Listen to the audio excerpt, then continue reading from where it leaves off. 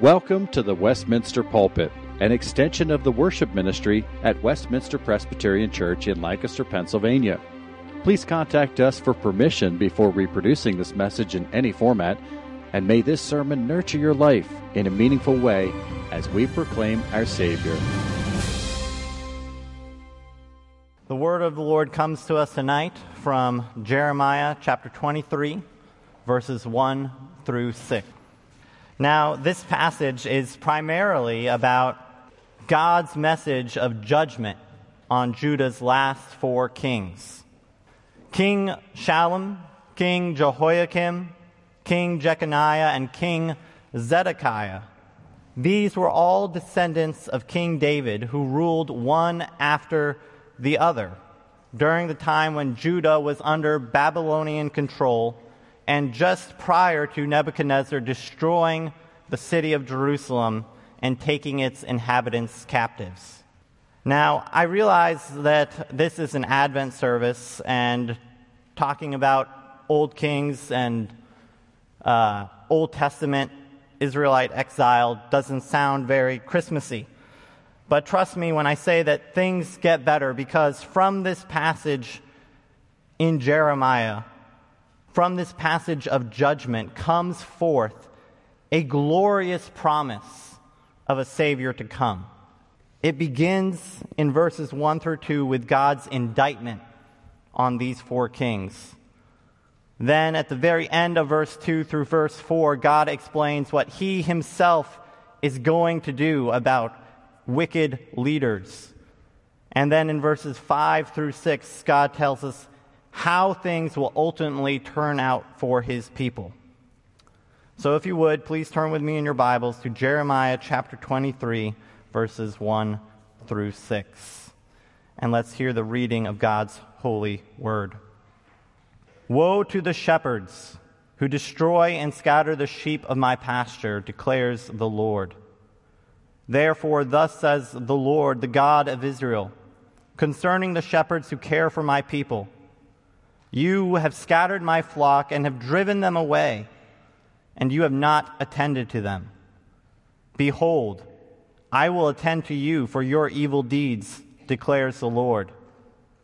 Then I will gather the remnant of my flock out of all the countries where I have driven them, and I will bring them back to their fold, and they shall be fruitful and multiply. I will set shepherds over them who will care for them, and they shall fear no more, nor be dismayed, nor shall any be missing, declares the Lord.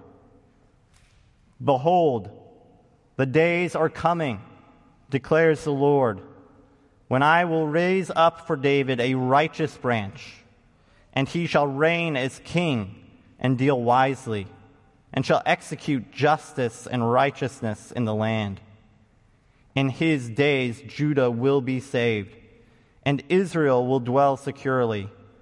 And this is the name by which he will be called: the Lord is our righteousness.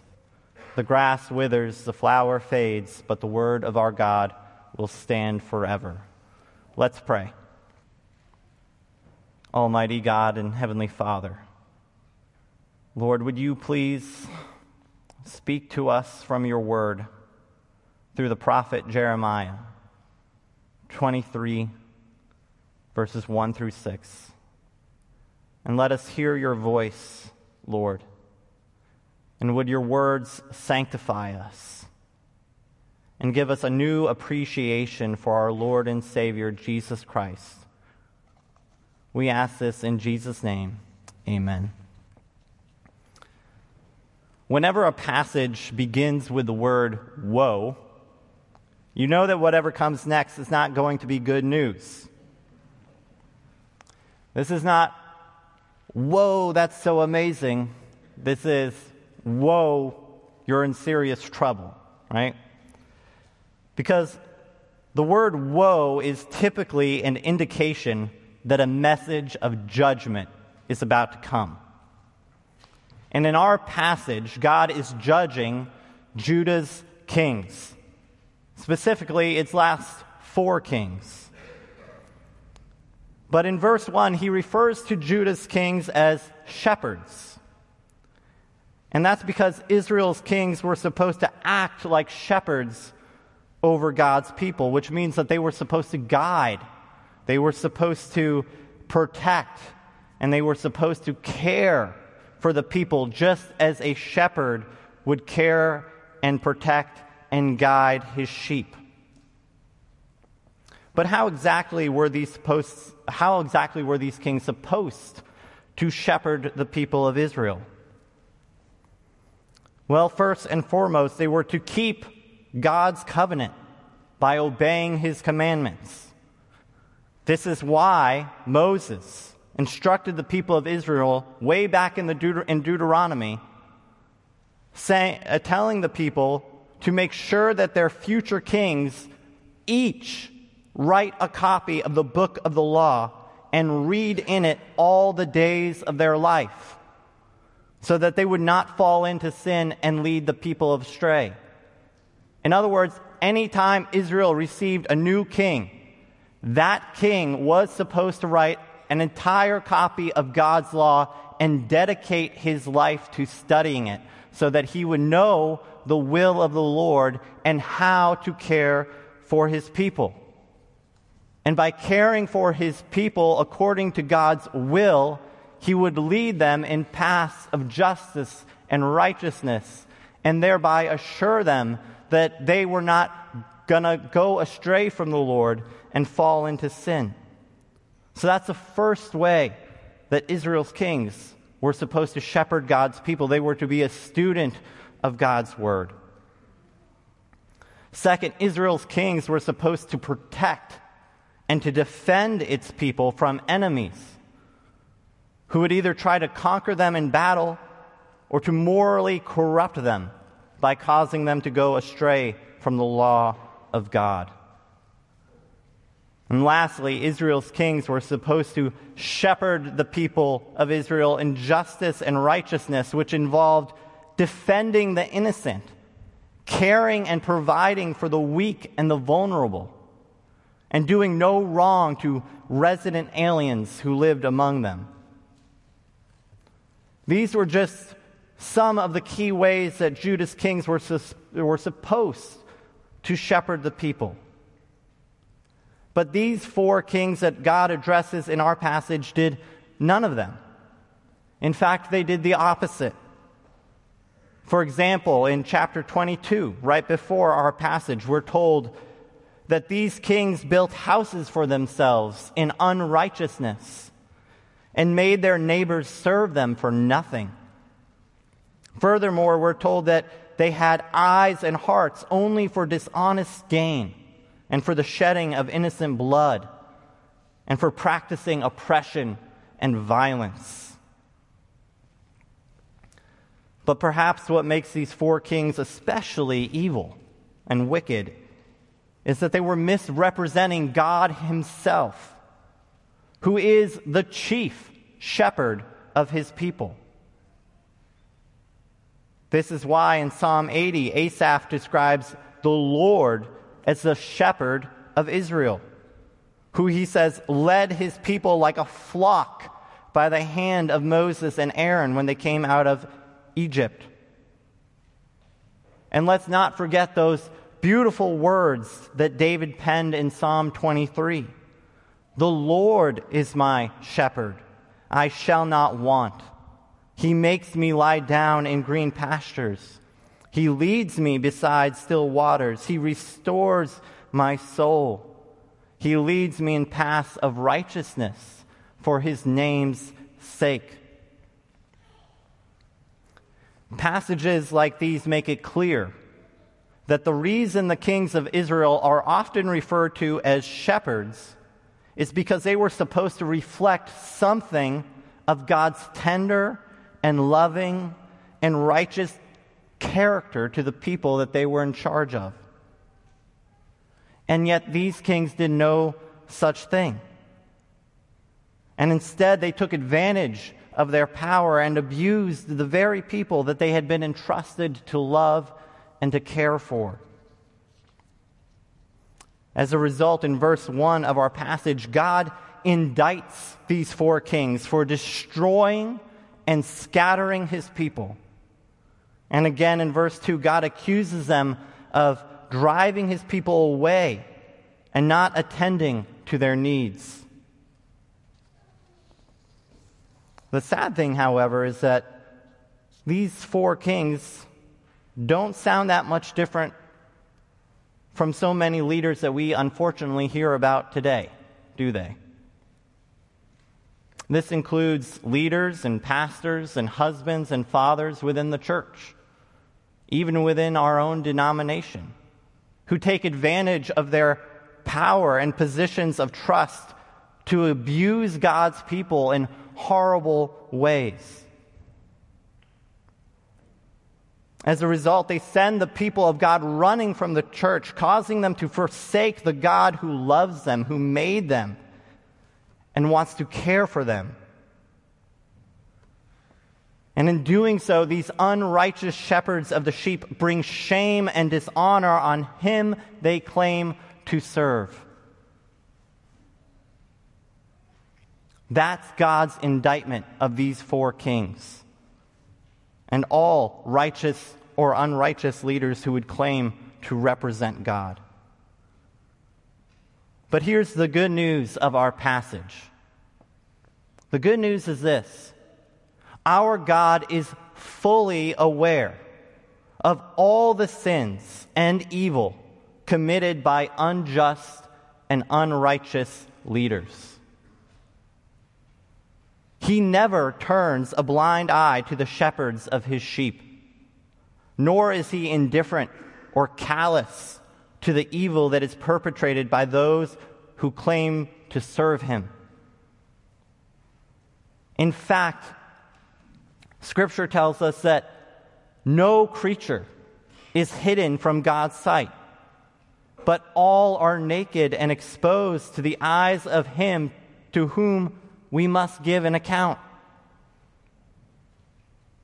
And at the very end of verse 2 in our passage, we're told that not only does God know about these wicked rulers, but that he actually will attend to them for their evil deeds. He says, "Behold, I will attend to you for your evil deeds." Meaning that he will repay each one of these wicked rulers according to their works of evil. And if you don't believe God's word when he says that he will punish the wicked, let's just consider what happened to each of these last 4 kings of Judah. King Shallum was taken captive in Egypt, where he died a prisoner. King Jehoiakim, his corpse was thrown like the carcass of a donkey outside the walls of Jerusalem. Jeconiah was taken captive to Babylon and thrown into prison. And Zedekiah witnessed his sons being murdered by the Babylonians right before they gouged out his eyes and took him prisoner. And so I think it's fair to say that their evil did not go unpunished by the Lord. But punishing these wicked and unjust rulers is not all that God promises to do. He also promises to save his people and to deliver them to a place of safety. In verse 3, he says that he will gather the remnant of his flock out of all the countries where he has driven them and will bring them back to their fold. In other words, God himself will be that good shepherd of the sheep. He will be that righteous and just shepherd that men have failed to be. And he will bring them back to their land. Now, one thing that I want to point out to you is this word remnant. This word remnant is important because it assures us that there will in fact be a people of God. There will always be a people of God. In other words, God assures us that not all of his people will succumb to the forces of evil in this world. There will be some that he preserves who will stay faithful under the adversity and affliction of this present life. And not only will he preserve that remnant, but he will restore their fortunes by bringing them back to their land, just as a shepherd brings back his sheep into the fold after they've gone astray. But this promise is about more than simply bringing the people of Judah back to the promised land, back to Jerusalem. Jerusalem was only special because it was a place where the temple was located, which is the place where God was thought to dwell with his people. And so when the Lord promises to bring his people back to Jerusalem, what he's really promising them is that he's promising to bring them back to himself, where they will live in his presence forever. And it's there in his presence where God will cause his people to be fruitful and to multiply. Now, this language of fruitful and multiply is significant because it harkens back to the creation, when God commanded Adam and Eve to be fruitful and to multiply and to fill the earth and to subdue it. And so what we are reading in our passage is that God is actually promising to restore his chosen people back to their original calling. In other words, this remnant that's going to return to the land is not going to backslide. They're not going to fall back into their former sinful ways. Instead, they are going to live how God has always intended humanity to live.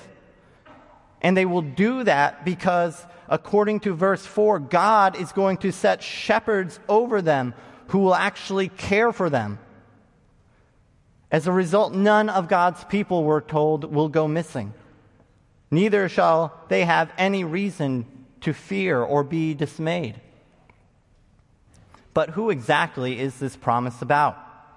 Who are these shepherds that will watch over and care for God's people? Well, in some sense, this promise was partially fulfilled by people like Zerubbabel and Nehemiah. These were great leaders who helped the people of Judah resettle in the promised land after their exile in Babylon, and they helped them to rebuild the temple and to rebuild the city walls. But the reason I say that these men partially fulfilled this promise is because God never returned to the temple in their days. And God's people never dwelled in safety without fear in their days. In fact, God's people continued to be harassed by other nations and were eventually ruled by the Roman Empire. So who then is this prophecy about? Well, the answer is found in verse 5, where the Lord promises his people, "Behold, the days are coming, declares the Lord, when I will raise up for David a righteous branch, and he shall reign as king, and deal wisely, and shall execute justice and righteousness in the land. In his days, Judah will be saved, and Israel will dwell securely. And this is the name by which he will be called. The Lord is our righteousness." And so we see that, yes, this promise of faithful shepherds is partially fulfilled by men like Zerubbabel and Nehemiah, but it is most fully realized in this righteous branch of David, which is another way of referring to a descendant of King David. But this is not just any random descendant of King David that God is talking about here. Rather, this righteous branch is the descendant that God himself promised to King David in 2 Samuel chapter 7, where he told David, "I will raise up your offspring after you, who shall come from your own body, and I will establish the throne of his kingdom forever. I will be to him a father, and he shall be to me a son." In other words, this promise that God made to David is a promise that one day that there will be a righteous king on the throne of Jerusalem. And this righteous king will rule God's people according to God's word perfectly. And he will lead them in paths of righteousness, like the psalmist says. And so we see here in our passage that even though Jerusalem is now destroyed and the last of her kings are gone, God is still going to keep his promise that he made to David those many years ago. That's why it's being reiterated here in Jeremiah chapter 23. He's letting the people know that I have not given up on my promise. My promise to David remains true even though all around you looks bleak and hopeless. From the ashes of Jerusalem, from the stump of David's kingdom, God will unexpectedly bring about a righteous descendant of David who will be that perfect shepherd of God's people. He will deal wisely with his people, and he will execute justice and righteousness in the land. And in his days, no one will have cause to fear or be dismayed, because in his days Judah will be saved and Israel will dwell securely. But the most astonishing thing about this prophecy that we read about in Jeremiah 23 is the name of this king. This king's name will be, "The Lord is our righteousness." Now let's think about the significance of this name. Elsewhere in Scripture, we are told that no one is righteous, that all have sinned, that no one seeks after God, that no one does good. That is the state of mankind. Ever since the fall of man, ever since the fall of our first parents, Adam and Eve, men and women have been born in sin. And we have suffered the consequences for our sin. We have suffered it in our sickness. We have suffered it in our broken relationships. We have suffered it under unjust rulers and kings. We have suffered under persecution. Those are the consequences for our sin that we have lived under all of our days. And so now God is saying, I am going to establish a king who is righteousness. And not only will he be righteous, but his righteousness will be your righteousness. In other words, God is promising that there will be a day in which mankind is no more considered sinful, that mankind is restored to a right relationship with God. And because we are now restored to a right relationship with God, we can live in the presence of God. And because we live in the presence of God, we no longer have to be threatened by the things that plague us right now. We no longer have to be threatened by our sin. We no longer be threatened by suffering because we live in God's presence. That's what's being offered to us here in the gospel in Jeremiah chapter 23. And so how does this passage get fulfilled?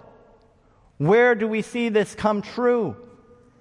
Well, it comes true in Jesus Christ, who the gospel writers make clear is a descendant from David, both from his mother's side and from his father's side. And no one expected him.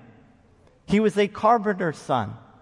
And yet the angel Gabriel promised his mother, saying that he will be named Jesus because he will save his people from their sins. Now, how did this Jesus save his people from their sins? Well, he saved his people from his sins by doing what we could not, by living a perfect life of obedience unto God. He knew God's word and God's will better than anyone. And fulfilling that word and that will was his greatest desire, his life's calling. And he fulfilled it perfectly every day of his life. In the face of sin, suffering, and temptation, he fulfilled obedience to God's law. And what was his reward when he did that? What did he get for his perfect obedience? He got a crown of thorns. He was crucified on the cross. Why was he crucified on the cross? Because he had to pay the penalty for our sins. Our God is a just God. The God who made you and made me is a God of justice, and he demands righteousness. He demands that sin be accounted for. It's part of who he is. It's his holy nature. And so sin had to be paid for. And since we couldn't do it, Jesus stepped in and did it in our place. He took the sins of all those who would believe in him, and he paid them eternally, infinitely, wiped them out. And then he gave us his righteousness. He covered us, clothed us in his righteousness. I like the way the Apostle Paul says it in 1 Corinthians chapter 2. He says that God made him who knew no sin to be sin, so that in him you and I might become the righteousness of God. Brothers and sisters, fathers, mothers in the faith, this is the gift of Christmas. This is why we gather and celebrate this holiday. This is why playing beautiful music and singing hymns is a worthy celebration. Because we have been given the gift of eternal life. We have been given that gift that we don't deserve. We who were sinners and knew no righteousness have been made perfect and righteousness in the sight of God through faith in Jesus Christ. He is our King. He is our Lord. And furthermore, he is sitting on his throne in heaven right now, where he rules and controls all things according to God's will. And in according to God's will, he is shepherding his people. He continues to lead us and guide us in righteousness according to his word, under the faithful watch of shepherds, men who are pastors. He himself describes him. He describes himself as the good shepherd who lays down his life for his sheep. He says, "My sheep hear my voice, and I know them, and they follow me. I give them eternal life, and they will never perish. But no one will snatch them out of my hand. My Father, who has given them to me, is greater than all, and no one is able to snatch them out of my Father's hand. I and the Father are one." You see, Jesus is that great shepherd king of God's people. And he is he's in the middle of gathering his flock to himself. When he came to earth as an infant the first time, it was to pay for our sins on the cross. And now as he sits enthroned in heaven, he is at work gathering his flock to himself, calling them out of all the countries and all the nations where he has driven his people, and bringing them into his presence. That is the joy of Christmas. And all you have to do to receive it is to believe and trust in Jesus Christ as your good shepherd. He is calling you. He's calling out to you. Do you hear his voice? His sheep hear his voice and respond to it. And once you are his, once you believe and trust in him, nothing can snatch you out of his hand. This is why he tells us that we will have safety and security in his days. Because once Christ saves you through faith, no amount of sin, no amount of works of the devil, no matter how hard he tries, can separate you from the love of Jesus Christ. You are eternally and everlastingly his. He loves you, he cares for you, he guides you, he protects you. This is your king, this is your shepherd, this is your gift of Christmas. Let us pray. Dear Lord, we thank you so much for the gift of our Savior. Thank you so much for Jesus Christ. Lord, we did not deserve him, and yet you gave him to us, so that in him we might become the righteousness of God, that we may dwell securely in your presence all the days of our life. Lord, I pray that you would help us to never take for granted or to ever forget what this Christmas season is all about. And I pray, Lord, that you would help us to hear and to respond to the voice of our shepherd. Would you draw us close to Jesus? Would you keep us secure in him, that we may delight in him and glorify him all the days of our lives? We ask these things in his name. Amen. The Westminster Pulpit is courtesy of Westminster Presbyterian Church in Lancaster, Pennsylvania. You are welcome to worship with us on Sunday mornings at 8 or 11 a.m. To learn more or have questions about the gift of salvation through Christ Jesus our Savior, contact us at westpca.com. Thank you, and may Christ be glorified through this ministry, the Westminster Pulpit.